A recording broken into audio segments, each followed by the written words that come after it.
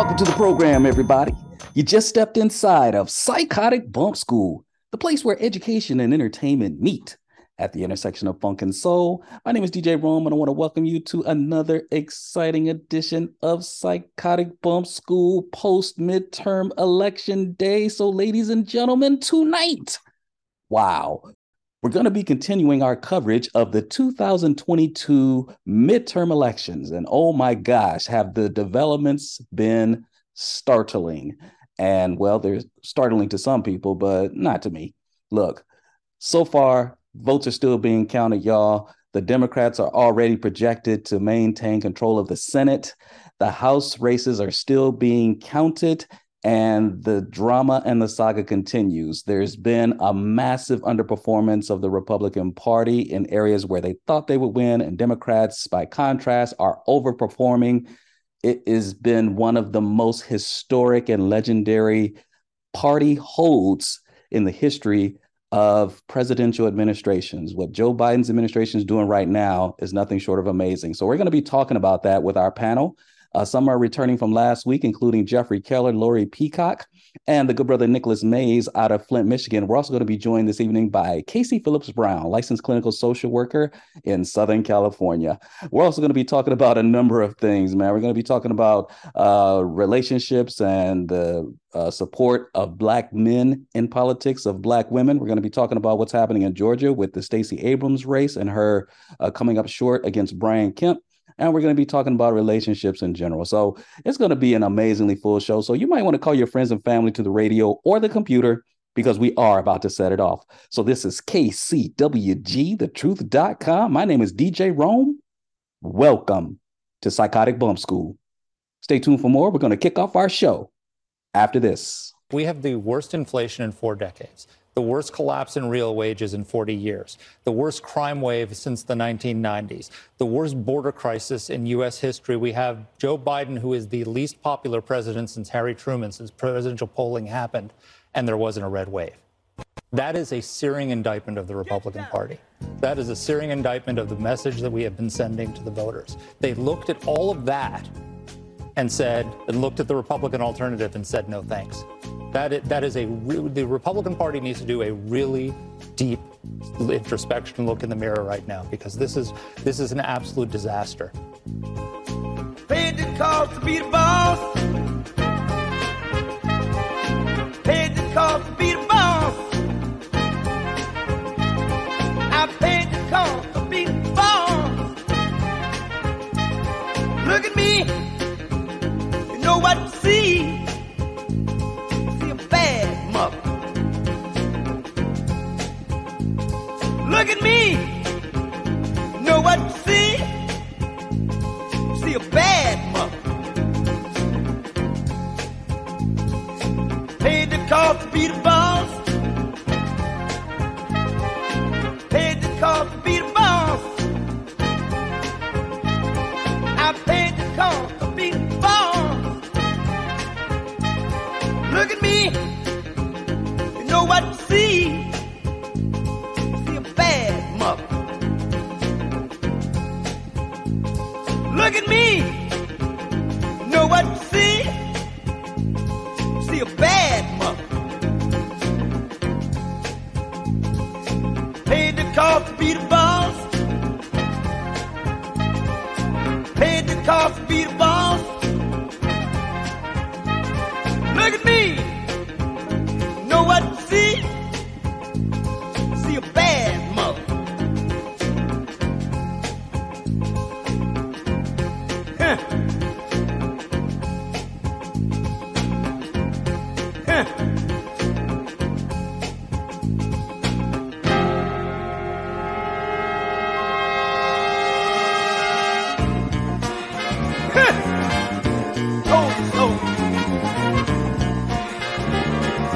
Told you so. Having fun, got money to burn.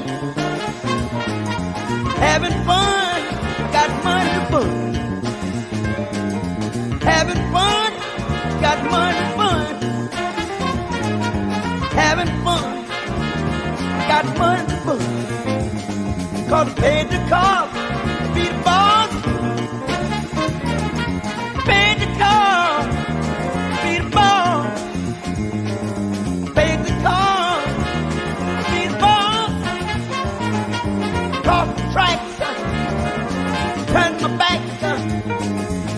off the tracks, turned my back, playing the cards, being a ball.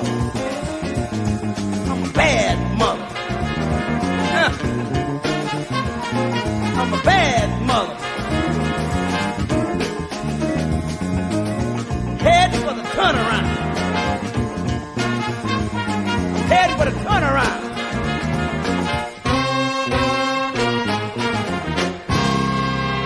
Psychotic Bump School.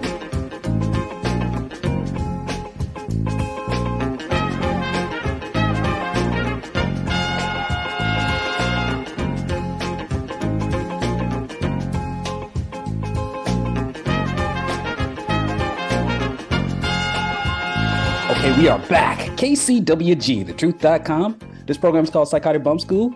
My name is DJ Rome, and ladies and gentlemen, we are coming off a monumental hold of a midterm election for 2022. That's right. The long anticipated midterm elections are in the bag.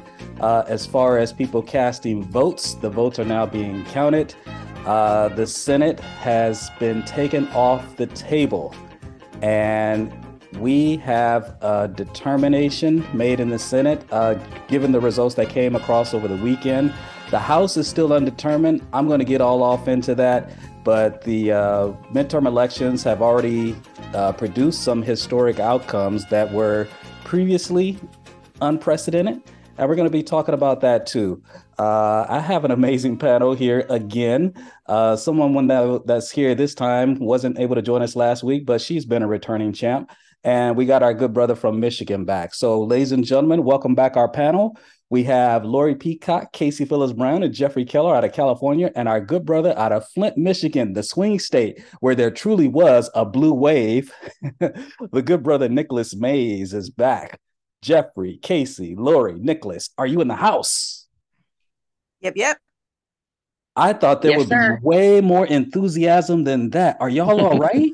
Yeah, man. There was a lot of nerves going into the election last week. Y'all still nervous? How y'all feeling now? Really? I'm the only one that really? I was not expecting this. Y'all, the Democrats held the Senate. Now it was let's go. See, My prediction was accurate. I was right. You were right. I feel good about that. Hey, I need to look up Pollyanna. I never saw Pollyanna. I guess I'll have to add that movie to the list after Sparkle. But you said you were going to be Pollyanna-ish by keeping the faith and saying that they were going to hold both chambers, right, Lori? Yes. She was very, very positive, very optimistic. She invented the GLAD game. So, The GLAD game? The GLAD game. So it was a movie I was raised on, Pollyanna. So I guess it's dating me. But yes, it's a very, very positive outlook on life.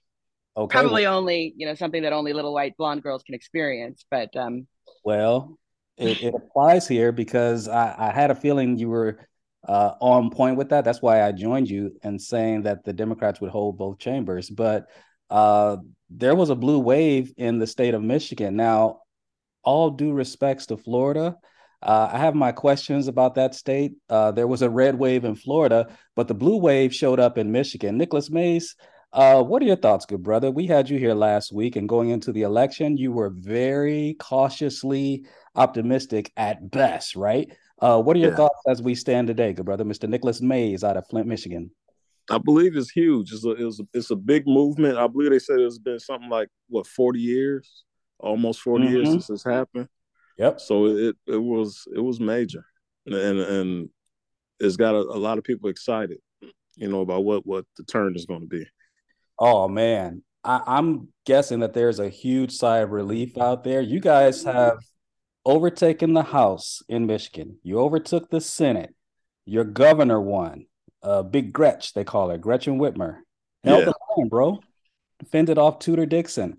All those MAGA candidates went down, and they went down hard. And I think the House, they got their first black male Speaker of the House for the very first time. I'm going to look up that brother's name. It's Joe something. But they got their first black Speaker of the House ever in the state of Michigan. That is a blue wave in the state of Michigan, good brother. You got to be feeling better about things now. Yeah, definitely. It's just it shows change. It's something that some people don't believe because like I said, for decades, so long you don't believe it's possible, but it's just showing change. It has to happen eventually. Absolutely. So yeah, I think it's a great thing.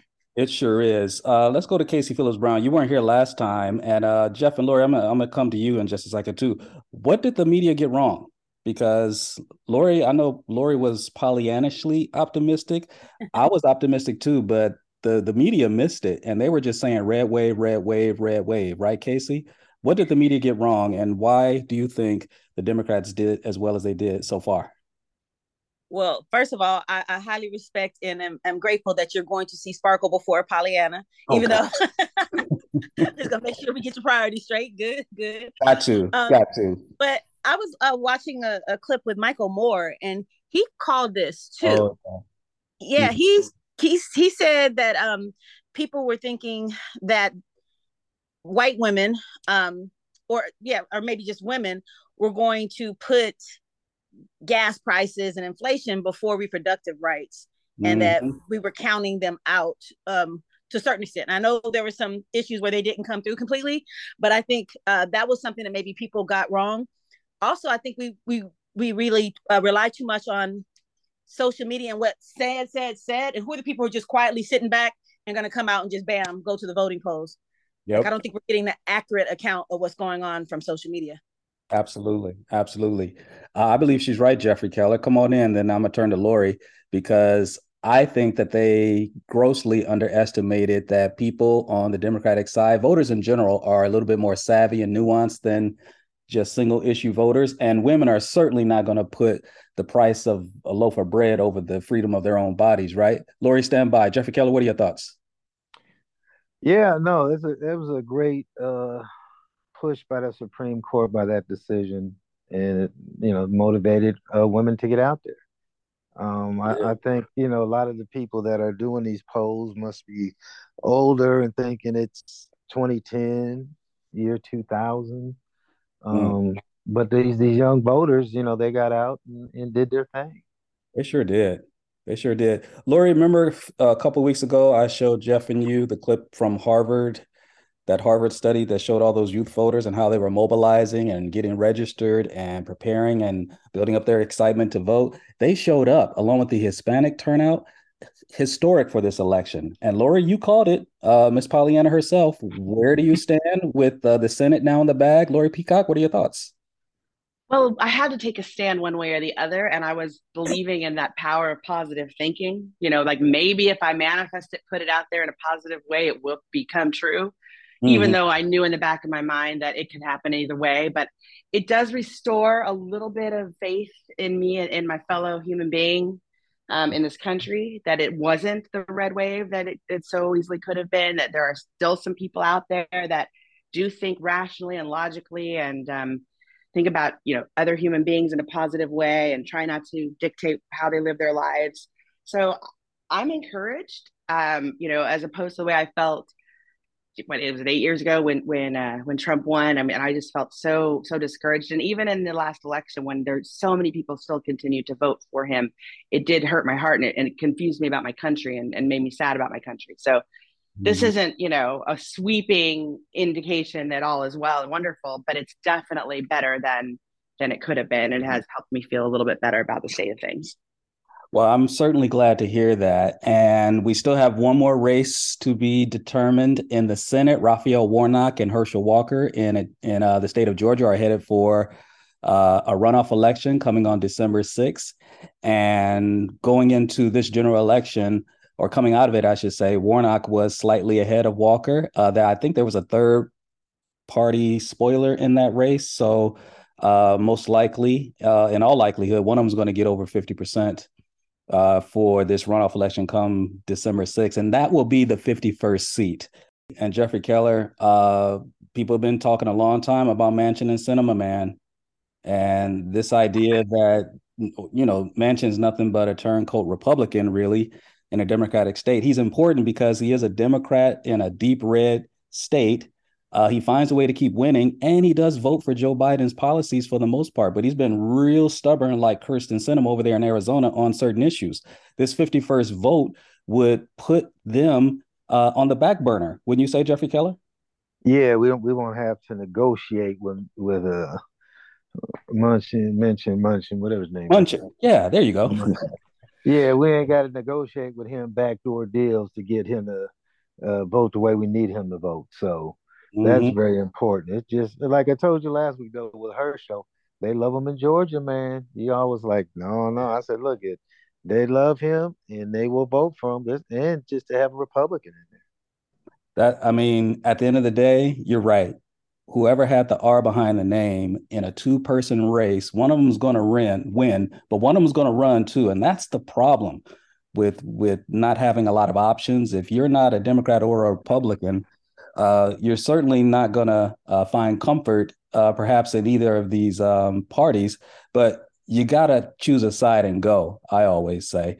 But here's the thing that people miss too. And this is why I wasn't worried. I'm not worried at all, because they said the House was not even in reach, y'all. Mm-hmm. They said it wasn't even in reach. They got a shot. It's going to come down to about the last 7 or 8 seats, give or take. Lauren Baber. I don't never know how to say that woman's name, but she's kind of like Sarah Palin, but not in Alaska. She's in Colorado, and she's struggling. She's ahead, last I checked, by about 1,000 votes over Adam Frisch. And that was not supposed to be a competitive race at all. And the thing that people underestimated was that they thought people, especially women, see, this is what's crazy, Casey. They were saying women had lost their enthusiasm over time because that Dobbs decision was too far in the past. That's like saying to Black folks that, oh, no, we totally forgot about George Floyd during COVID, so we're not going to come out and vote in November. George Floyd, I think, happened over the summer of 2020 at the height of COVID. But I think it's fair to say that issue was one of the ones that were very prominent when we had to go vote in 2020 to get Trump up out of there. So they underestimated that. They underestimated the fact that the Hispanic vote was going to show up, because I don't know if they were saying that Hispanics were leaving the Democratic Party in droves. Droves. The only place that's happening is in Florida. I want to talk about Florida. I'm going to ask y'all something about Florida, because I got questions, right? And then the other thing was, like I was saying to Lori just a second ago, the youth vote showed up. How long have they been saying, Jeff, Nicholas, Casey, and Lori, that if the Democrats vote their numbers and engage the youth vote, it's a wrap? It's a wrap. I mean, even minus the youth vote, if the Democrats vote their numbers, the Republicans will have a very difficult time winning any fair election ever again. But if you engage that youth vote, which often tends to skew Democrat, you're in trouble. Turnout for the youth vote skyrocketed during this election. Numbers unprecedented. And so what they sharply misunderestimated and they misunderstood was this whole anti-MAGA thing is powerful. They don't want they don't want this autocratic stuff, man. They don't want this Trumpism stuff. They don't. This is not just Democrat. This is Democrat and Republicans rejecting this. And we saw signs of it early with the Kansas vote. They voted to uphold the right for a woman to choose a few months ago. In Alaska, speaking about Lauren Baber in Colorado, Sarah Palin lost. So we were seeing signs of it beginning to happen, but the media ignored it. They kept trying to downplay it. But I got questions about Florida. Who thinks that what's happening in Florida is legit? Ron DeSantis won by, I think, like 20 percentage points over Charlie Crist. It could be. Oh. Well, and then Val Demings, who's no slouch. She's no slouch. She gets trounced by Marco Rubio. Really? Now, and it's funny, and this is the question. It's funny how when Republicans win, they never question those results. They're happy. They're out celebrating. They're like, see, told you the red wave was coming. But the minute a Democrat wins, all of a sudden it's cheating. Now, I got questions about this thing. California is still counting votes out here, and we're way bigger than Florida. Who amongst this panel here thinks that what's happening in Florida is legitimate? Is it that impossible for a Democrat to win in Florida? Anybody who wants to take that one? Well, I don't. It's not that. I don't think it's legitimate that there wasn't cheating, but I mean that they put so many voter suppression tactics in place before the election Mm-hmm. that it could have. This is what the result could be. So it doesn't mean it's legitimate. But oh yeah, it might have won. But you took away so many people's voting rights. They Yep. were doing all the scare tactics that we talked about in the previous panel that I was involved in with you. There was just at least 5, 6, 7, 8 different tactics of voter suppression that have been implemented within these last few years. So hatred and voter suppression pays off. Yeah, and not only that, they have a lot of Cubans in Florida, A lot. and a lot of them vote Republican. And when they start putting a narrative about socialism and that, they remember Castro, and they're like, "No, we ain't dealing with that." And so, they know how to what narrative to say out there in Florida to get that vote. But Florida has had its share of voter scandals over the decades. I mean, it's always something crazy going on in Always. Florida. So it would not surprise me at all if there was something nefarious going on here with the voting. And as was mentioned, obviously the voter suppression is real, and that's going to impact it. But it would not surprise me at all if there was something really scandalous happening there. And there's a lot of older people in Florida. I would think many of them would be. They vote, right? We know that the elderly vote turns out, and a lot of times they tend to be more conservative as well. So, but all my friends who live in Florida are super cool and hip, and they hate all the legislation, and they hate the way that it is there. They don't like DeSantis out there. Your friends? And especially the educational pieces. What they're doing around legislation in the classroom too. It's crazy, and they're crazy there. Yeah, they're banning books. Nicholas Mays banning books. Yeah, it's horrible. Because Nicholas, how close is Flint to Detroit? It's about an hour distance. Okay. So maybe 50 miles, 50 to 60 miles. Okay. So I know you're not in Philly, but it's places like Detroit and Philly where most of the consternation with the 2020 elections were stemming from. When you have a voting block of Black folks and the race is close or the Democrats win outright, now we got all these questions about the outcome and the electoral results. And I just think the silence is just strangely deafening that you don't hear jack from these Republicans when Republicans win these races. But exactly.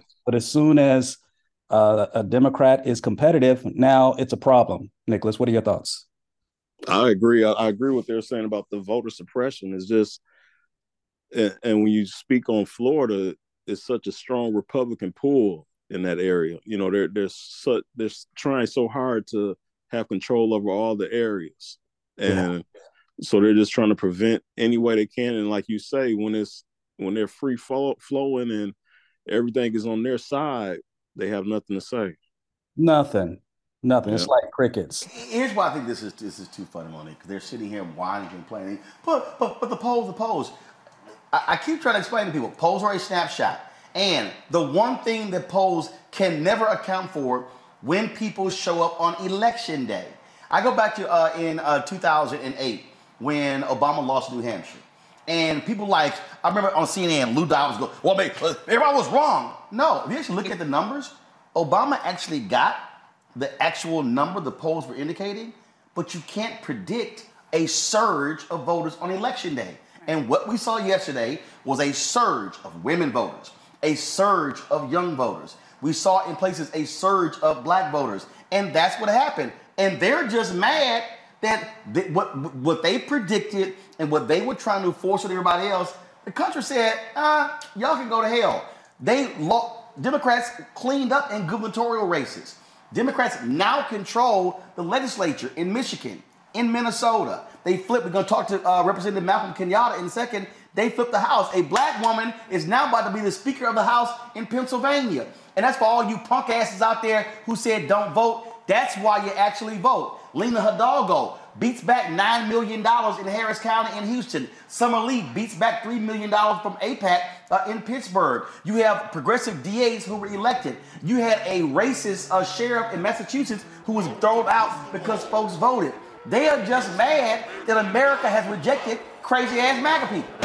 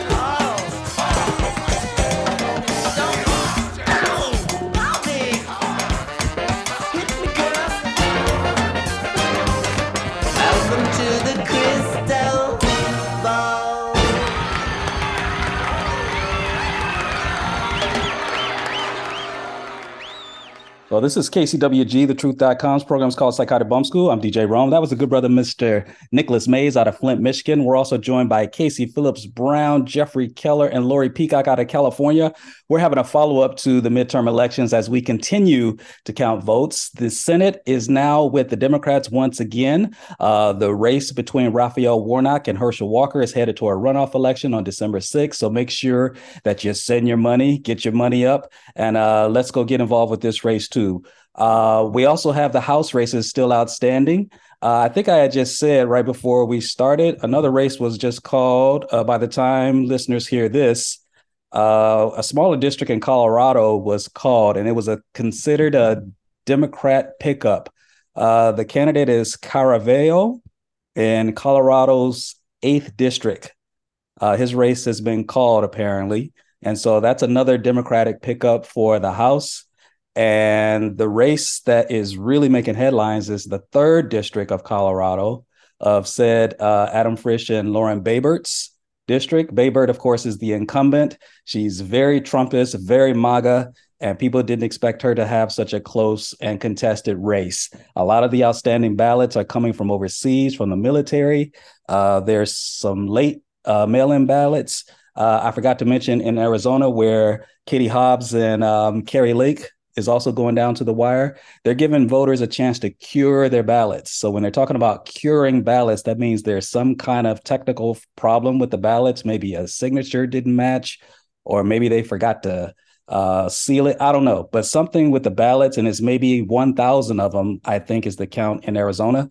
They're going to give voters a chance to cure those ballots. And so those ballots will be, in fact, be counted. And so we may not know the outcome of that race in Arizona still yet for another few days. But again, it's not looking so hot for Republicans. One of the funniest things before we take a break, and then I want to get y'all's opinion on this on the other side. One of the more interesting developments was the infighting that started to ensue as a result of this electoral outcome. Watch this clip right here from someone that you all know very well. I'm not saying she's a friend to this show at all, but this is Miss Candace Owens, who just had a run-in with the former occupant of the White House, Donald Trump. Stand by. And here's the great irony, the richest irony. The Daily Beast ran a headline regarding that live Instagram that you just heard from me. And the headline was, Candace Owens says Trump is pro-vax because he's too old to understand the internet. I never once called Trump too old. I never once said that Trump could not understand the internet. And yet somehow he got that information and believed it to be true. He thought that I said that he was too old and that he couldn't understand the internet, and did not quite get the information that actually what I was saying was a defense of him, so that his supporters would still believe in him. Not only was he just mad, by the way, he then, during a golf session with some mutual friends of ours, had a person next to him who was egging this on, saying to Trump, and I know this because, again, this is a mutual friend, aren't you mad at Candace? Aren't you mad at Candace? Aren't you mad at Candace? And eventually he was like, yeah, I'm so mad at Candace. I'm so mad at Candace. And this got back to me that he was upset with me, that he was angry at me. And the next time that I saw him, he was quite rude to me. He was actually rude to me. I'm telling you this personal story because I think it is something that made me, for the first time, question him as a person. So you have an individual that spent years defending you, right? And that individual gave you a completely kind and fair interview. You said something yourself that your base didn't like, and you somehow transformed that into something that I did wrong. That's unacceptable. That is not being a leader. That is not owning things that you did wrong. That is not owning that you misunderstood something about your base. That's not growing. That's not developing. In fact, he should have tried to understand why the base was so upset with him, which would have led to the fact that his base is not pro-COVID vaccine. It's that simple. All right. So when the knives come out from your own side, you know you got some problems. That was Candace Owens. She's a conservative influencer, long known to be a Donald Trump supporter and down with MAGA. Even she is finally starting to see the light. I just got to get y'all's take on that. I want to hear from Jeffrey Keller first, because this is hilarious. If you had seen the tweet over the weekend from conservative commentator Ann Coulter, who told Trump to have 1,000 seats, basically, told him to F off. I mean, it's crazy, man. They are so mad at Trump right now, dude. They say that they are losing because of him. And she said it took this, him being personally rude to her. Now she suddenly sees he's not a good person. Now she suddenly sees that he's untoward toward people and uses them for his own purposes. It's hilarious to me. Jeffrey Keller, what are your thoughts?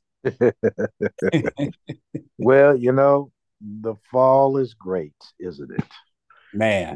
When you go out and you support people and you go speak on them and they get their tails whipped, and you've made a lot of enemies, but they couldn't say nothing because you're on top, and it looked like you was the head of the party, and now you're not.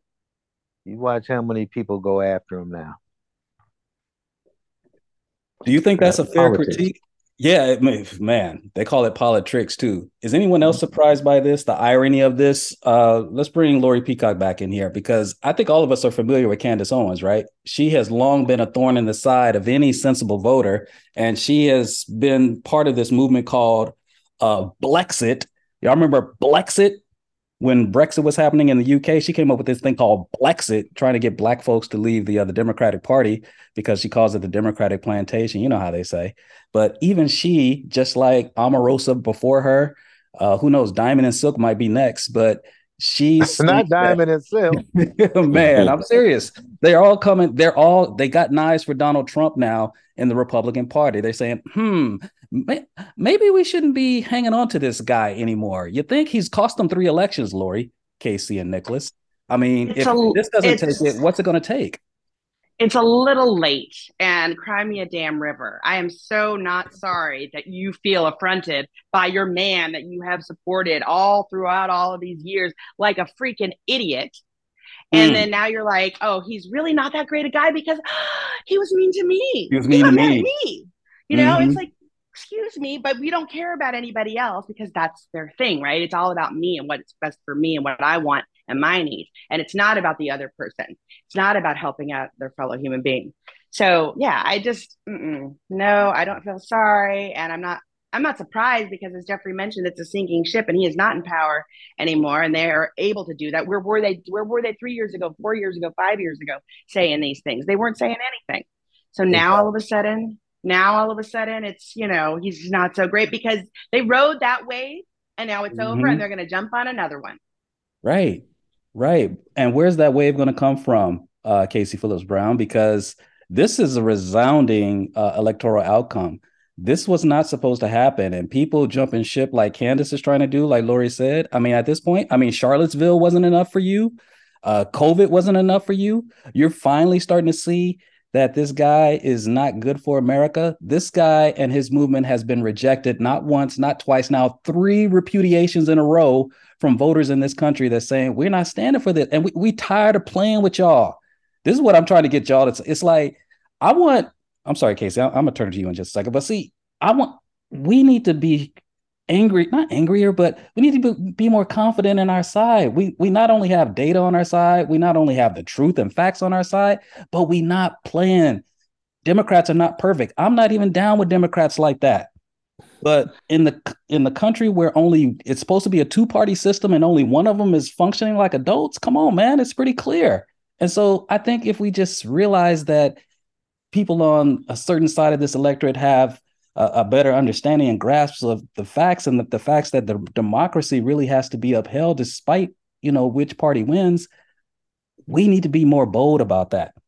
Casey, I'm just ranting right now, but what are your thoughts on what Candace Owens had to say? You're familiar with some of her rhetoric in the past, right? So you took your snake outside and your snake bit everybody up and down the block. It bit the little kids, the big kids, it bit the old kids, it bit Latinos, it African, it bit everybody. Oh. Now you snake back in the house and it bites you and you're mad, you're outraged. Come on. I mean, you cannot be surprised. And it's really, I think it's fake outrage. What it is they're noticing he's doing nothing for us. He got us what we needed to get. I was watching something this morning. What is it? They said the big tax, was it the tax break? He did something that everyone was very excited about, right? He was able to meet one of the needs of the Republican parties. But at this point, they no longer need him. So they're jumping on the Ron DeSantis train, and so everybody's going to throw him under the bus. She's trying to be one of the first ones, maybe, so she can get a good spot on the new train. People are going to be on your side until they no longer need you. Wow. The DeSantis train coming next. Nicholas and Lori, what are your thoughts on that? Because they say that he's just a smarter version of Donald Trump, but essentially because he's a little bit more politically astute, he stands to pose a bigger threat. How do you feel about what Casey just said in terms of people like Candace jumping off the ship only to hitch their wagon to another disaster? Nicholas Mays, what are your thoughts? Yeah, I totally agree with her. It goes back to what we were saying about the whole Republican mindset they have. They're living in a fantasy world where they think everything is going to go their way. So they may have seen these problems in the past, but they overlooked it because everything is going our way. Everything is going to go like we want. So instead of addressing it, I'm on the win-win side, so I won't say anything. And now that the chips start to fall and the house is crumbling, oh well, they did me wrong, or this person did, So it's now they want to blame each other because they couldn't hold each other up. They didn't realize they weren't invincible, so now they're going against one another. Wow. I'm wondering how swift or steep this fallout's going to be, Lori, because basically that they're still the camp. They're still in the camp with election deniers, and as the Senate, continues to run its course in terms of race completions, people like Candace are going to face a reckoning, because if she's still going to align herself with people like this, and they continue to not concede defeat, they're going to continue to double down on this MAGA stuff.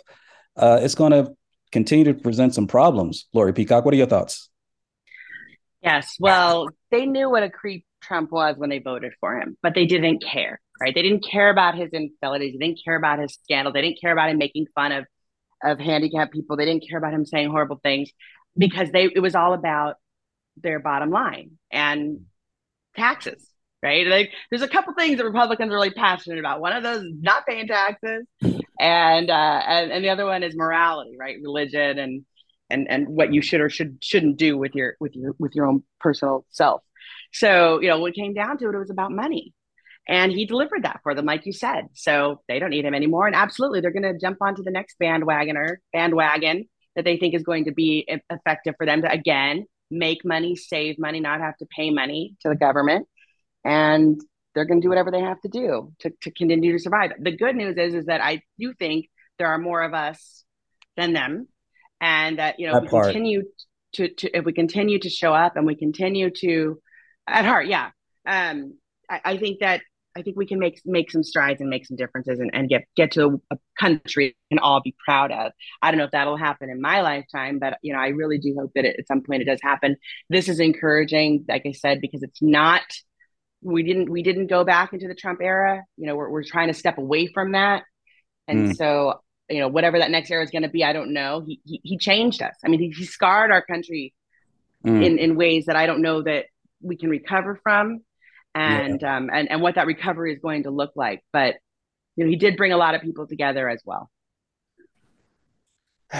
Essentially, he's made. I mean, yeah, you're right. In some strange way, you're right. Right. He did make America great by being so extreme, and he's united an entirely new coalition against him. Great point. Is now comprised of Republicans, Democrats, Independents, Hispanics, and yes, the youth vote. Incredible. One last thing I'll say about this is that there's still the Warnock race, and I want to show y'all something really quick. You can make your donations if you're into that kind of thing. This is one that I support, the New Georgia Project. I've sent money to them before. They're always hitting me up. Remember Casey and who was here? Was it Casey, Jeff? Remember I told you that Martin Sheen and Will Smith were hitting me up for money a couple weeks ago? I wasn't playing. Okay.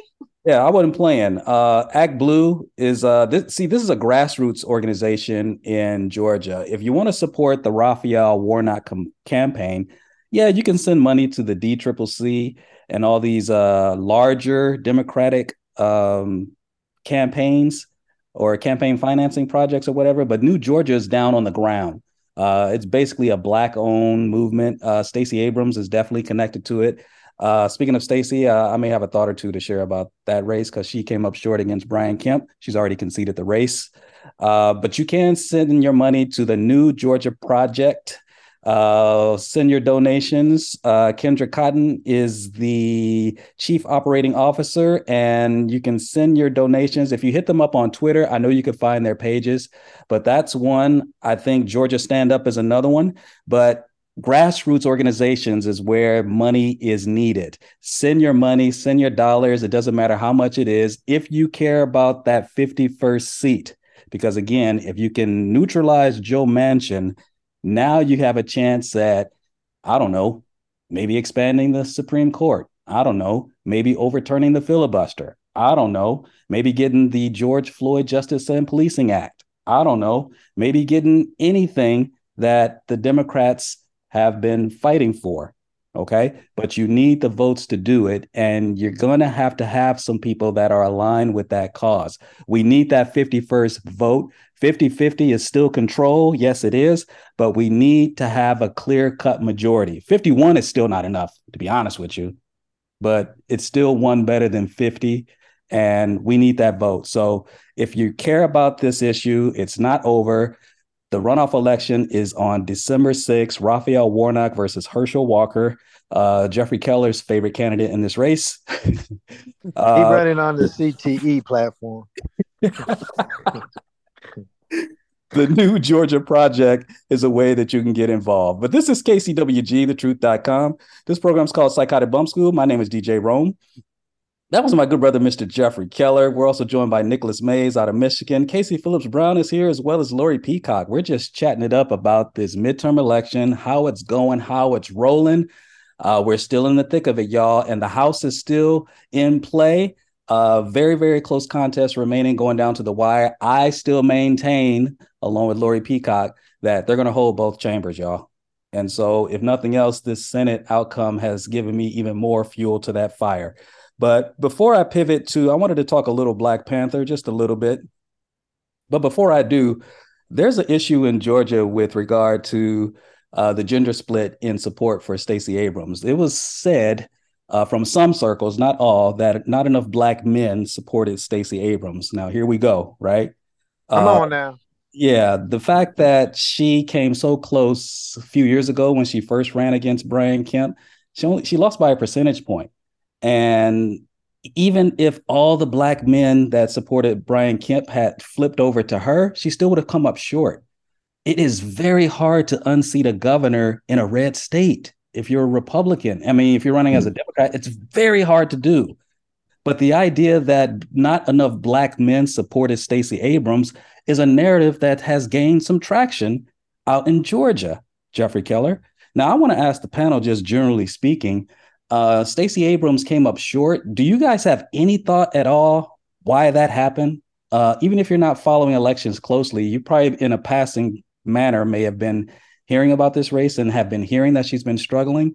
And by the way, Karen Bass is up. Did y'all hear about that in LA's mayor's race? Karen Bass is winning. She's pulled back. She's come back. And Rick Caruso is in trouble. Yeah. I bet you some brothers are supporting her. So what's this narrative all about? Let me go to Jeffrey. I'm gonna start with you, Jeffrey Keller. Where is this notion coming from that Black men didn't support Stacey Abrams and have a problem supporting Black female Democrats in general? Jeffrey Keller, what are your thoughts? Well, in Georgia, I mean, 84% of Black men voted for Stacey Abrams. Right. And so, they can't have that narrative. But they always look at us as being lazy and don't care and don't support women issues and everything else. And on hindsight, sometimes we didn't. But in this case, that's not true. We did go out and support her. We did. But yet that narrative still persists, though. 84% is nothing to sneeze at, because I know sisters supported her over 90%, but there's always a disparity in every demographic between the male and female vote. Did y'all know that men are generally, in terms of voting, they have always been in every demographic more conservative than women? Did y'all know that? No, I didn't. Yeah, we generally, Nicholas, I mean, I know you see it out there because you said last time how much the district swing back and forth, or the electorate swings back and forth between a red administration, a blue administration. Michigan is a swing state. So I know in your lifetime you've seen this, Nicholas. What are your thoughts? Yeah, definitely. I totally agree with that. Brothers definitely are more conservative, right? You've seen that too? And they even took a Yes. poll a few days ago. Yeah, go ahead, because they even took a poll a few days ago that I saw in the Black Manosphere, Casey Phillips Brown, where it posed the question: are liberal women less or more faithful than conservative men?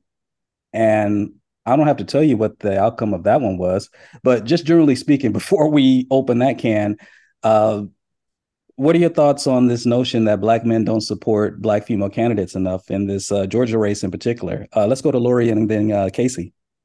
Or let's go to Casey first and then Lori. No, you turned the camera on, so now you got to speak. That was an accident. No, I'm no, like, no. Now you got to come up to the mic. I was Come up trying to to the put mic. something in the chat. Yeah. Well, what I was trying to put in the chat Yes. was basically there was a post recently that a lot of people were upset with Killer Mike because they felt like he came out and supported Kemp and that he had possibly, you know, not stolen, but basically took some votes away from Stacey. But again, when you look at the statistics, 76% was it white men voted for Kemp? Like, again, like you said, they can only do so much. Now, you asked another question, why did she have a hard time?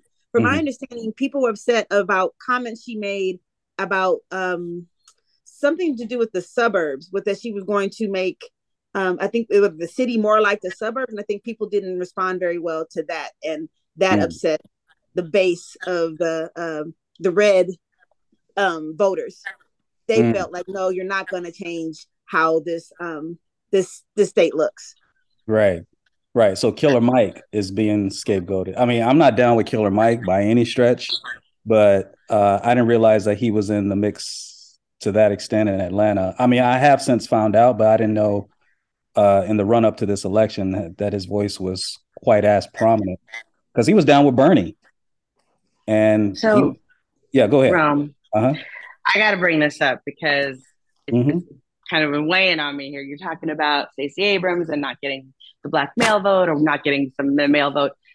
Men in general are intimidated by women, especially Black women, and don't necessarily want women in power and don't feel like that's something that they feel right about. I mean, it's not. Women's lib wasn't, you know, hundreds of years ago. It's a relatively new thing still in our history. Men have dominated in all aspects of the world over time. So the fact that women are even getting any positions of power at all is pretty fantastic and amazing and wonderful. But we have our limits, right? Because men will make sure that we stay where we're supposed to stay. So I have to say, you know, and especially as a Black woman, we really don't get the respect, the recognition that we really deserve. And so it's a handful that rise to these high levels of power, but when they do, they're abhorred. I mean, look at Kamala Harris and how people can't stand her, right? Like, they cannot stand her, and she is fantastic. She's just fantastic and wonderful. But you know what? She's a beautiful Black woman in power, and that's scary for a lot of people, men and women, Black and white. Interesting. Jeff and Nicholas, what are your thoughts? Yeah, I don't agree with that, man. I vote for women all the time. Shit, I don't care. If you can do the job, you can do the job. I mean, how many women you got in the Supreme Court? What, 3 or 4? I mean, how many minority women do you have? 2 or 3? How many minority Black men in the Supreme Court? 1. I mean, it's mostly white men that are running stuff. Black men, though, we don't get to run stuff. If you have 1 Black president, there's 1 male, okay? But we're not running stuff. That's not why Stacey Abrams lost, because the Black male, because they were afraid. No, you had 84% vote for her, so they did care. So I get tired of that narrative where Black men are afraid of Black women being in power. No, we're not afraid of that. We want people to look like us to be in power. Lori? He's entitled to his opinion. We don't have to agree on everything. I disagree. He might be the exception. Again, like, you know, we're obviously we're making generalizations. I'm not saying that it's every single man, just like I wouldn't say it was every single woman in certain situations. But what I am saying is that the reality exists that men, women, different races have issues with Black women, whether it's intimidation, whether it's disdain, whatever it might be. It's not open arms, welcome, loving, bring us in. it's not. So I think there's a certain thing about being turned off by certain aspects and personalities. I think that could be intrinsic to a lot of people, and Black men are definitely capable of making those discernments. But intimidated, that's a pretty strong word, in that this is a common narrative that some Black women feel, that just because they have an opinion and a man may disagree, that he's somehow intimidated by that.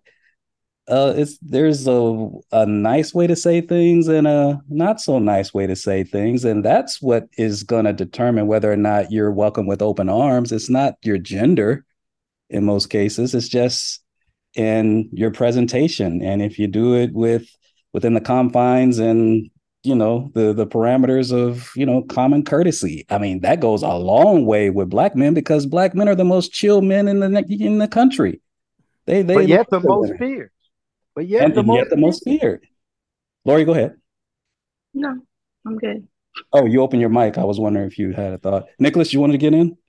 Yeah, I was going to say, I do agree that it was her look, because she's something new and exciting. I don't believe it's the intimidation part, but I believe it's just in general, she was something new and refreshing. And for a lot of people, they're not open to being new and refreshed. They're not open to a new face and personality to come into a leadership role. Not for men being intimidated, but just people in general seeing a Black person and a woman at that taking on this type of leadership role. It may or may not be intimidation, but to me, it does boil down to fear. To me, it boils down to just people are afraid of what they don't know and what they don't understand, whether they want to admit that or not. And that plays a big role in it. And so when I say intimidated, I don't mean like bullying or anything like that, as far as, like a Trump or something. I just mean people are put off oftentimes by certain looks, exactly what you said, and certain looks of Black women particularly. But you weren't referring to Black men with that, though? Do you think that that's indicative of Black men too? Just generally speaking, Sure. Oh yeah, absolutely. There's fear of Black men. There's fear of homosexuals. There's fear of disabled. There's fear of fat people. I mean, there's intimidation and fear of all kinds of things that is different from what we are. So right, I think that's the problem.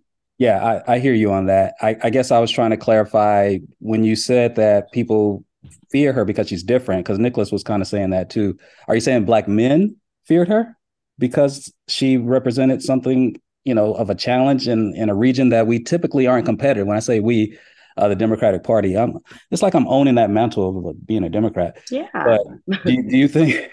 Yes, I think so. I think, but not just Black men. But yes, I mean, I want to stick with Black men. I want to stick with Black men because I know you like us, Lori. I know you like brothers, but I'm just saying that I just want to make sure I understand what you're saying, because you got brothers on this call and we can speak to it. And I want to reassure you, just in case. If there's an opportunity to reassure you, I don't want to miss this opportunity. Are you saying that generally you feel that in politics, I guess we're talking about politics and Stacey, do you think that they are intimidated by Stacey Abrams? Black men, forget all the other voters, Black men. Yes, I do. Okay, Casey Phillips Brown, what are your thoughts? I knew you were going to try to drag me. Of course, the teams are even. It's a 2-on-2 plus me. I don't know. I don't know if I'm going to go back with Lori I don't know if intimidation is the word. Like I'm glad that she kind of moved from that word. I don't know if it's a respect thing. I don't know if sometimes if Black men feel they're not respected, I feel that's when they get the issue. I don't agree that they're intimidated by a woman who can speak her mind. Or Lori, I don't think we would have been invited back to this podcast anymore. What are you trying to say? Whoa. I've done many times. I'm like, whoop, that was the last time Rome's going to have me on. Yes. Power to the people. If I got the power, you got the power. We got the power. That's power to the people. And right now, the power is right here. And you're listening to my man, DJ Rome, on the Psychotic Bump School, the place where education and entertainment meet. at the intersection of funk and soul. It's comedy, it's hilarious. Look yourself in the mirror, tell me times ain't the scariest. With me dropping album after album like it's a various artist compilation, but it's just me and HB, and it take concentration. No, I don't drop this off, it's so cherry. Like your daughter's graduation, kids' marriages. When the culture vultures swoop down, they start exploiting the sound. They drew up contracts for artists, Drew Hill to Drew down, and I'm praying they set. Instead, most artists don't live as good as the execs, and they end up depressed. Scarred by A&Rs, the music be changing, and the culture be shifting. So you gotta move with it, call me the party crasher, that plan spoiler. That Malcolm C and Maya Angelou and Ghana holding a camcorder. Get a reporter, live from 40 side. You know my storyline, first project rapper, triple platinum with New Yorker pride. King's disease, most of us catch it at one point or another, but evolve. Find a new formula, one that takes everything in you to make. The audacity masterfully crafted these classics, so naturally had to be nasty back at it. They argue KD1, KD2, or Magic was harder when KD3 go harder than all of them. Back in the 90s, barely rubbed elbows with CEOs. I was dolo, I bet it shocked y'all to see me grow. And the uh-ohs, I still ain't attend much industry dinners. Had to tend to my business, go past the sky's limit. The hate gon' rise quicker, so how could I manage this disadvantage? It's Planet Hollywood, I came from a different planet. Leave it up to me to break the news you won't see on the screen. Chuckle at you, cause we the last of the kings. Shout to the real ones like us, it's a shortage it seems. I'm underground and overground and it's never been seen. Real counts on my streams, got real people tapping in, so that's what that means. Indeed, it means I got nothing but the real checking in. We locked in, all the way. Just applaud this. Yeah, I'm trapped in hip hop, you know what I'm saying? Like, I couldn't get out if I wanted to. All us rappers are trapped in it, we can't get out. You know what I'm saying? Till we over, till it's dead, till we in the dirt. When I'm 50 years old, I'm gonna have 50-year-old fans, 60-year-old fans, and 16-year-old fans.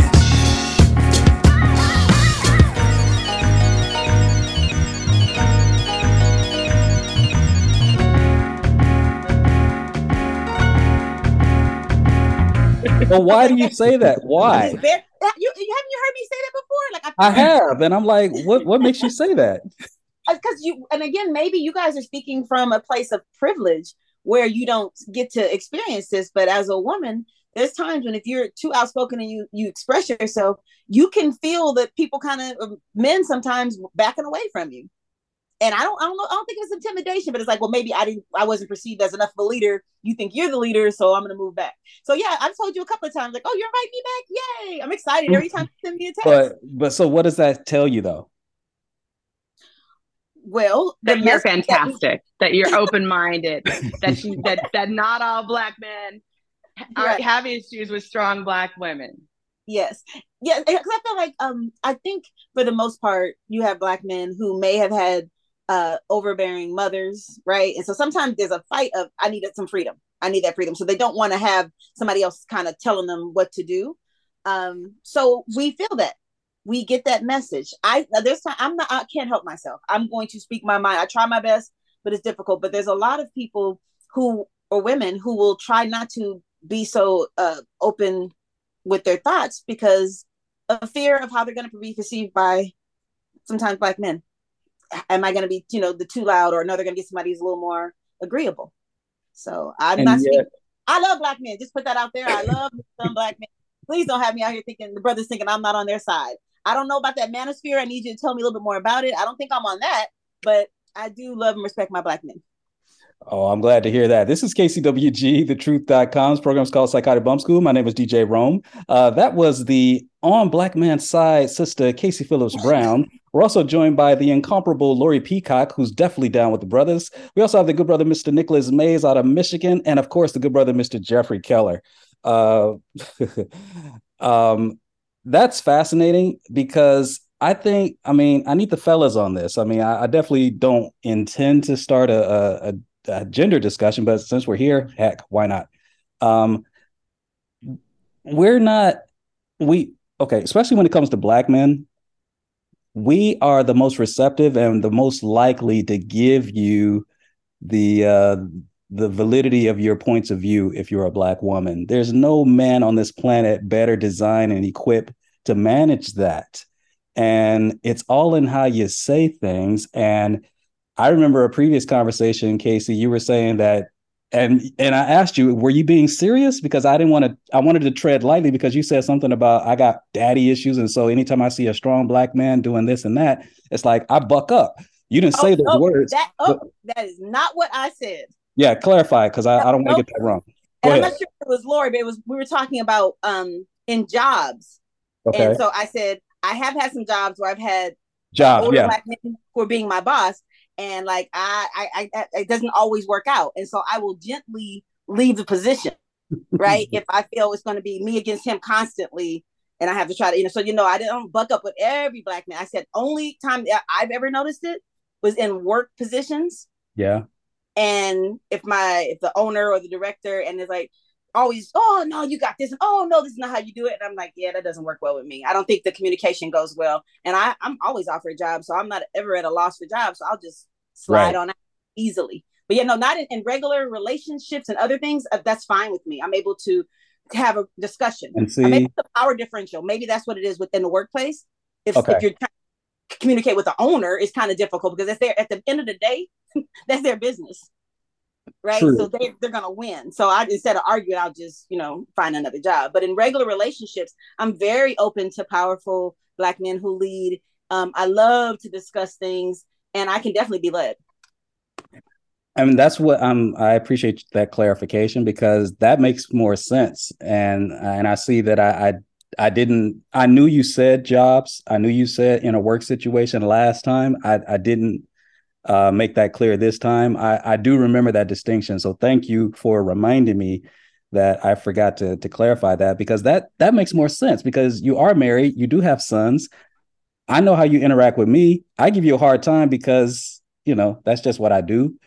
But the reason why it works in your case and in so many other cases, like women like you who do have a basic respect for men and people in general, is that you do bring a lot of levity to a conversation. And I think sometimes that level of consideration in how you interact with people isn't always bespoken from people when, they're in certain situations. And it's usually one of the first casualties that comes about when people are interacting with one another. And I've noticed that, I'll take it away from you, Casey. I noticed that when people are able to do that, generally they have better outcomes. Because without that sense of levity, without that sense of appreciation and the sense that, it's better to work in tandem and in cooperation with people, you can get so much further. You know what they say, you get more bees with honey. I mean, it's really the same thing. And I'm telling you. Men don't have to do that. In a barbershop, men are going to go at it toe to toe to toe. Nobody has to do that. So I don't know. I hear you. And I think that's beautiful. And I appreciate you seeing me that way. But for the most part, men don't have to. Barbershop? Because it's brothers. How you know what you doing in a barbershop? Oh, you got sons. I use that in therapy constantly. I use it. I haven't talked about. I use this all the time with my couples. That that she's like, he talks so roughly to me, or he says something that's so and he's just so short. And so I always white, black, Mexican, whoever. I always say, hey, I said, man, do you go to the barbershop? They always say yes. And I say, how do you guys talk in the barbershop? You're like, we just talk. I said, you guys have discussions about things? He's like, yeah. You guys say, oh, no, sir, that's not correct. Oh, pardon me. That's not what I meant to say. And everybody's always like, white, Latino, black, always like, no, we're like straightforward with each other. I said, what happens? Men are straightforward with each other at the barbershop and at work, and then come home want to talk to women like they're in the barbershop. Y'all leave that barbershop at home. Leave the barbershop before you come into this house. Don't bring your clippers, the little drapey thingy, the little swinging chair. Leave it all outside. Come in and talk to us in a kind, compassionate way. And that doesn't happen all the time. Jeffrey Keller? Yeah, but that goes both ways. Oh, boy. Oh, boy. Here we go, Jeffrey. Go, Jeffrey. I was just saying, it goes both ways. Like you said, we both act differently at work than we do at home. Right? Because we know the expectations at work and how they perceive us in public. And so we have to fight those stereotypes. And so, yeah, go ahead, Jeff. No, so I'm just saying, I hear what she's saying, and I agree, but I believe it goes both ways also. Because you can't talk to us like you talk when you're out with your girls. Beauty shop talk. Come on now. I wonder what that's like. So it goes. Queen Latifah had two movies called Beauty Shop, didn't she? Right. Well, Nicholas hey, Mays, go ahead. there might have been two movies, and there's only been two black governors. So there you go. They go hand in hand. Ooh, Nicholas Mays. I agree with both sides. You know, when it comes to how you are. See, Nicholas Mays is in a swing state. I'm sorry for cutting you off, but you can tell he's from a swing state, right? He has to get along with both Republicans and Democrats in his state. Yeah, go ahead, brother. He's like, what am I getting myself into? Exactly. Go ahead, Nick. I'm sorry. No, I definitely can understand from both sides, though, what I've heard. And it's so true on both ends is that, you know, you have to come to a mutual place when it comes to communication and understanding one another, because, you know, we all live multiple lives. So, you know, you hear people say double lives, but you interact with your friends a certain way, you interact with your cousins a certain way, you interact with your co-workers a certain way. So you bring multiple levels to your life, and you got to know how to control and how to have a mutual place when you're doing this communication, because every area is a different place for yourself. Absolutely. Now, Nicholas and Jeff, can I talk to you all? Can I talk to the two of you cats for too long about, well, I mean, I can, but I'm not sure if Casey is aware of this piece of it, though, because isn't it between us, Nicholas and Jeff, isn't there like always a low level threat of potential violence if I talk too crazy to y'all? Like if I get out of pocket, you know what I'm saying? If I get out of pocket and I'm just like yeah, because you know I'm bucking up, how far is that going to go before another cat, another dude, another bro, another brother is going to take offense to that and want to maybe draw hands? It don't take long at all. Or go to the car. Or start reaching into that bag. All right. So what do you have to do to keep that from happening? Say that again? So what do you have to do as a man to keep that from happening? Jeffrey Keller, you want to take that? Oh, you're going to put it on me? Thank you. Usually... Well, I'm about to bring Lori back in too in a second, but yeah, I have a thought. Usually, you know how far you can go, right? That's the thing. And every relationship in every place, there's a pecking order, and you know where you're at in that pecking order. So you know how far you can go and how far you can't go. And if you sometimes... When do you have that? Slow down. I didn't hear what you said because you cut me off. I'm sorry. I didn't mean to, Jeff. I thought you were actually a stop. Go ahead and finish your stop, please. No, go ahead. Well, so I guess the point was that if men know that there's a potential for violence, then they like you said, you know, there's a pecking order. So then you maybe kind of bring it down some, and you know what to do. But when you're talking with women, you don't have that fear of violence for the most part, do you? And does that mean you can talk the way you want to talk? So I guess I'm going back to a point of we have to be aware if there might be a potential for violence. So we may need to bring ourselves down to keep things from going there. Does that make sense? Right. But I think nowadays there's a shift where a lot of women now are like, no, I'm going to speak my mind. If you don't like it, well, then we can get it up. I was about to chime in and say, I've seen many women that don't have no problem with it coming to a fight. They don't have no problem with going into their car and getting what they need. So into that bag. I believe it's both sides. I don't think it's just men that's always ready to go at it if things go too far. I know a lot of women that have no problem if you say the wrong thing or push the wrong button, it goes to another level. It's on. Definitely. Lori and Casey, the last time I saw two men fighting, I can't even recall.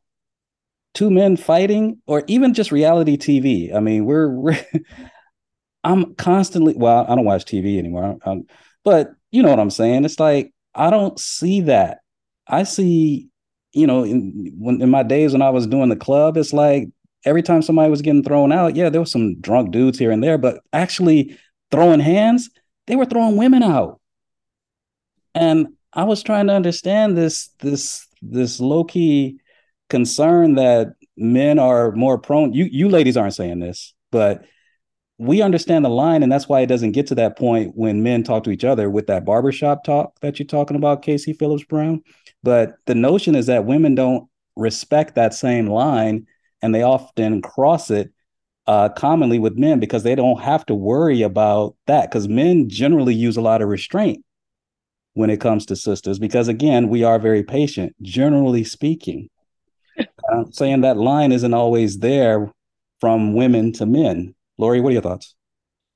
You might be patient, Rome, but that doesn't mean that men in general are patient. So you're You, saying that Lori, the right? Preach. go ahead. I mean, come on.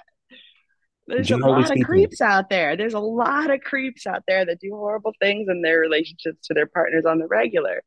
true. Physical, mental, emotional. I mean, it's What not like one or percentage? two. It's a big percentage. It's a huge percentage.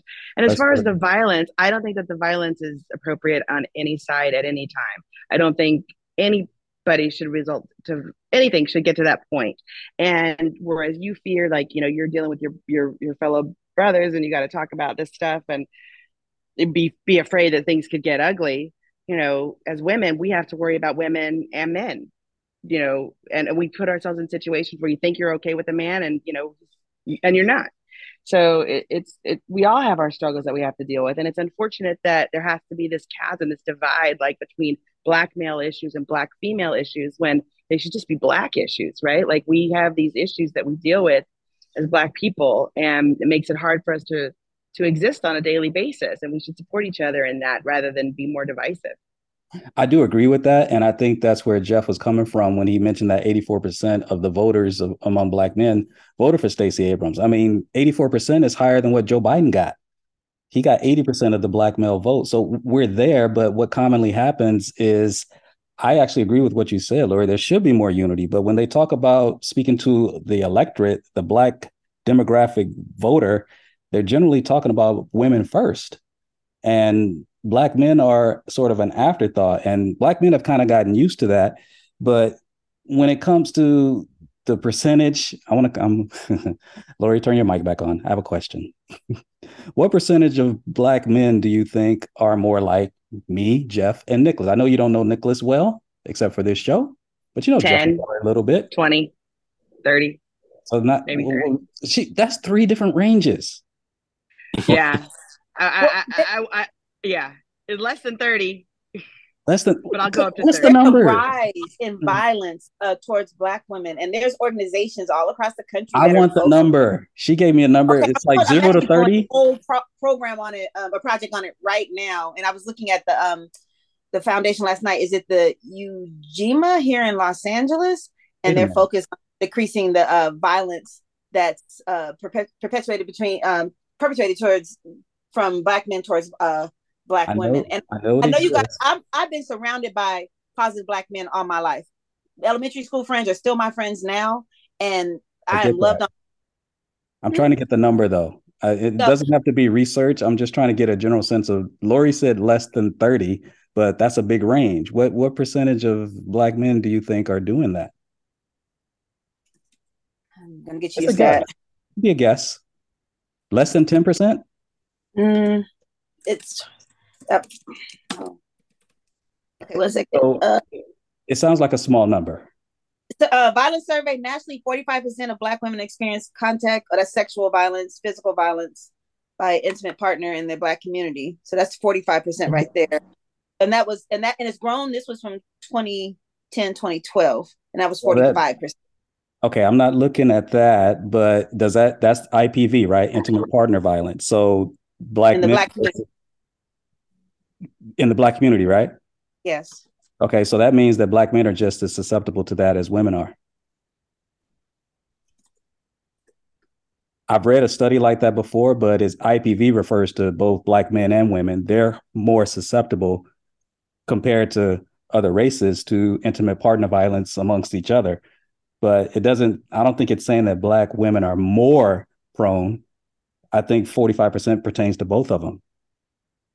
So anyway, I'm not sure if that's the case, and I'll have to look deeper into that. But I've looked at that issue a little bit, and I don't think that there's a full vetting of I'm not talking about the ones that actually do the dirt, because I'd be remiss if I didn't acknowledge that there is some untoward behavior from brothers to sisters. Okay. I'm not even going to begin to suggest that it doesn't happen. It does. And it needs to stop. And it ain't cool. Because brothers like myself, Jeff and Nicholas, we don't play that. It ain't cool. All right. But we know And nobody on this call, Lori and Casey, they're not saying it's not the majority of Black men. I know you're not saying that, but I'm saying that it's a very small minority where this is happening.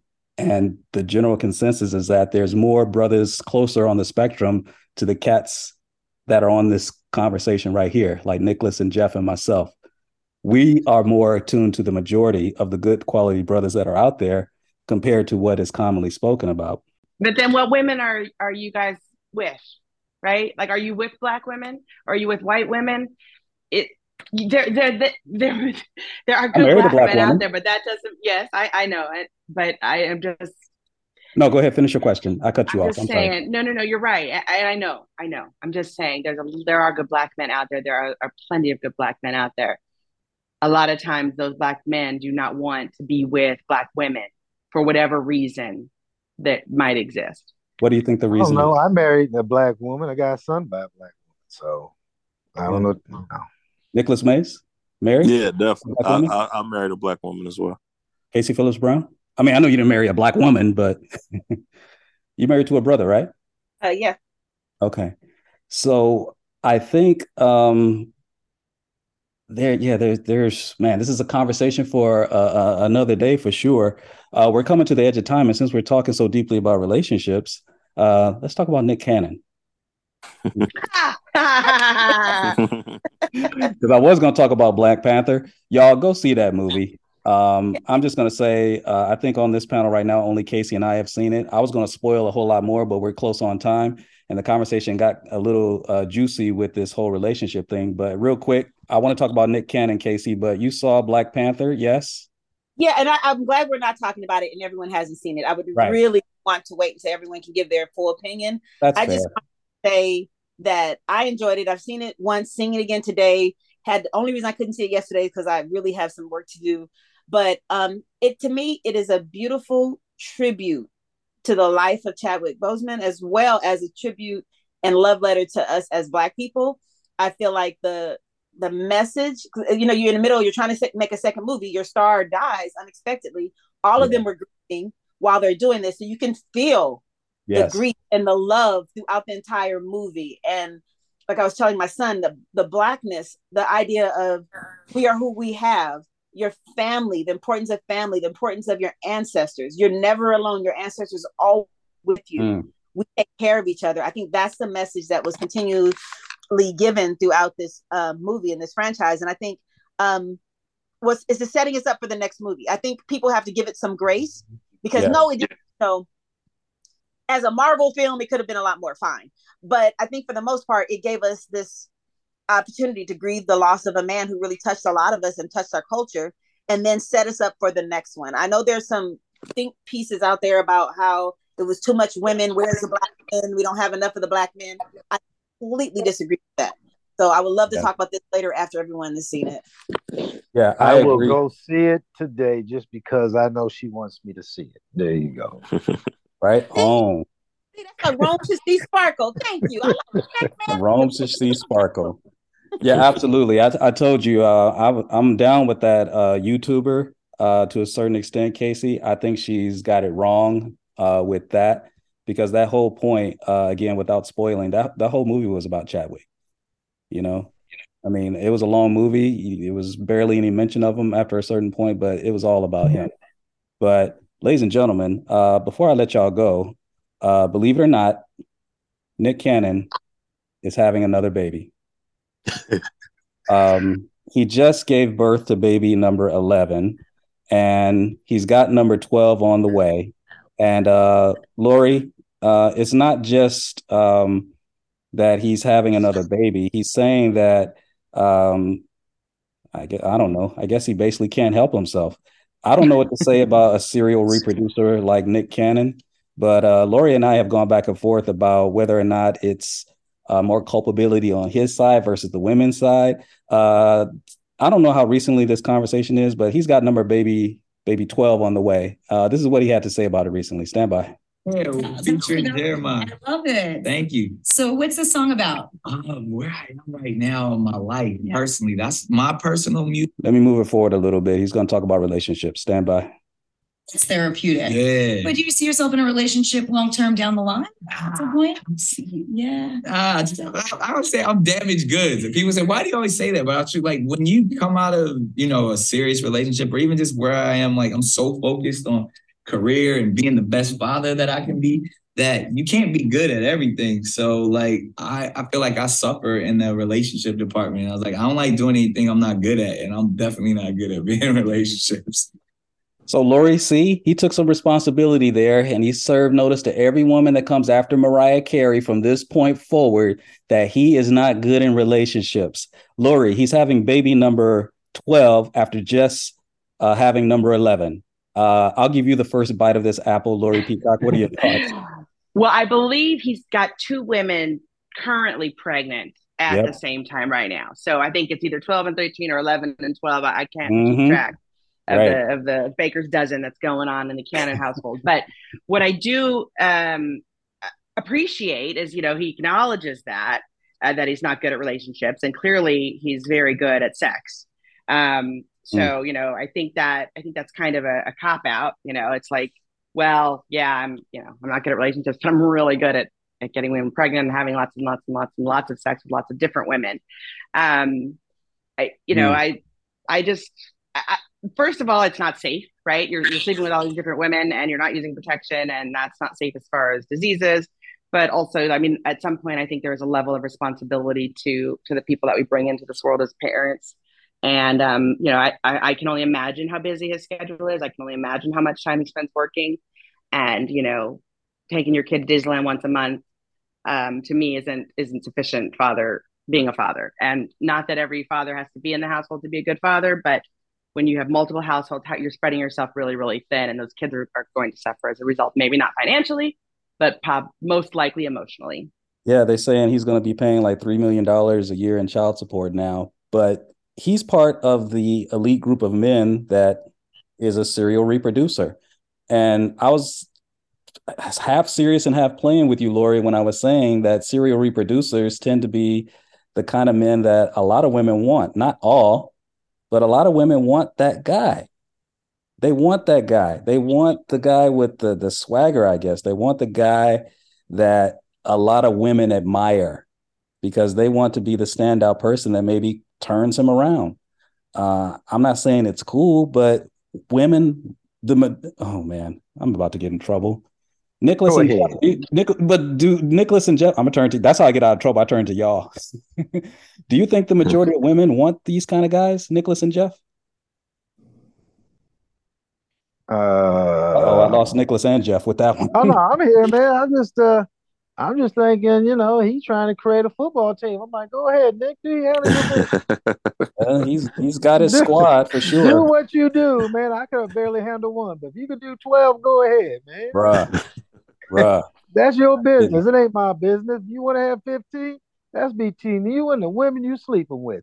I ain't got no comment on that. If they want to have number 13, that's up to her. That ain't up to Nick. If she want to have number 14, that's up to her. That's not up to Nick. You think he's going to stop at 12? No. I just said 13, 14. Nicholas Mays, go ahead. You find a woman for any type of man. You can, like, so it's not just women wanting him, but you got different types of men that women want. And at the same time, he's like a meal ticket in a way. Because as soon as they get impregnated, now he has to send X amount of dollars based on how much he brings in. So now he's sending money that can take care of them. Not saying these women want it to, and it may be some that do, but not saying they purposely wanted to get a meal ticket out of him by getting pregnant, but they slept with him, and this is what it led to. So yeah, it's I don't know, it's women. You got women that for all types of men, and he's a celebrity, so of course there's going to be numerous women that want to hook up with him and just to date with him, not purposely trying to change him, but wanting to be in a relationship, go out on a date, experience his life, and next thing you know, the emotions get involved, or you just get attracted to one another, lay down, and you're pregnant. See, yeah, you said something. You said something. Right. Because every time I lay down, I get pregnant. Oops, I did it again. You said something very correct. They want to live his life. Mm-hmm. And when I played in the NFL, and I've been to about 10 NBA All-Star games, my buddy was very high up in the NBA. I've seen so many women try and sleep with these dudes because they wanted to change their life. Mm-hmm. Mm-hmm. All right. Well, Casey, let me get your take before we go. Do you feel sorry for the women or poor old Nick Cannon? Casey Phillips Brown, let me land with you. I don't have a true opinion. I believe they grown and they're going to do what they want to do. My only thought is I pray that these children feel the love that they need to feel to be beautiful, productive members of our family, right? Because we're all family. I just hope that happens. Some people never get to see their father, or they see him once a year and they still have this connection. I hope and pray that he's able to create something that everyone can get their needs met. That's all I got on this one. Well, that's our show, y'all. Psychotic Bump School is the place where education and entertainment meet at the intersection of funk and soul. My name is DJ Rome, and you know we're here every Monday evening from 5:30 p.m. to 7 p.m. Pacific time, and it repeats again on Friday evenings from 6:30 p.m. to 8 p.m. Pacific time. Check back with us. We shall return next week. Also want to thank our very special guests for the evening, Lori Peacock, Jeffrey Keller, Casey Phillips Brown, and the good brother, Mr. Nicholas Mays. Also want to send a very, very special shout out to Mr. Frank Starks, who is the Iron Man behind the board. And we're out of here, y'all. Don't forget to support this runoff election happening in Georgia. Herschel Walker, Raphael Warnock. Make sure you vote, ladies and gentlemen, and keep your eye on that race. We'll see you next time. Take care.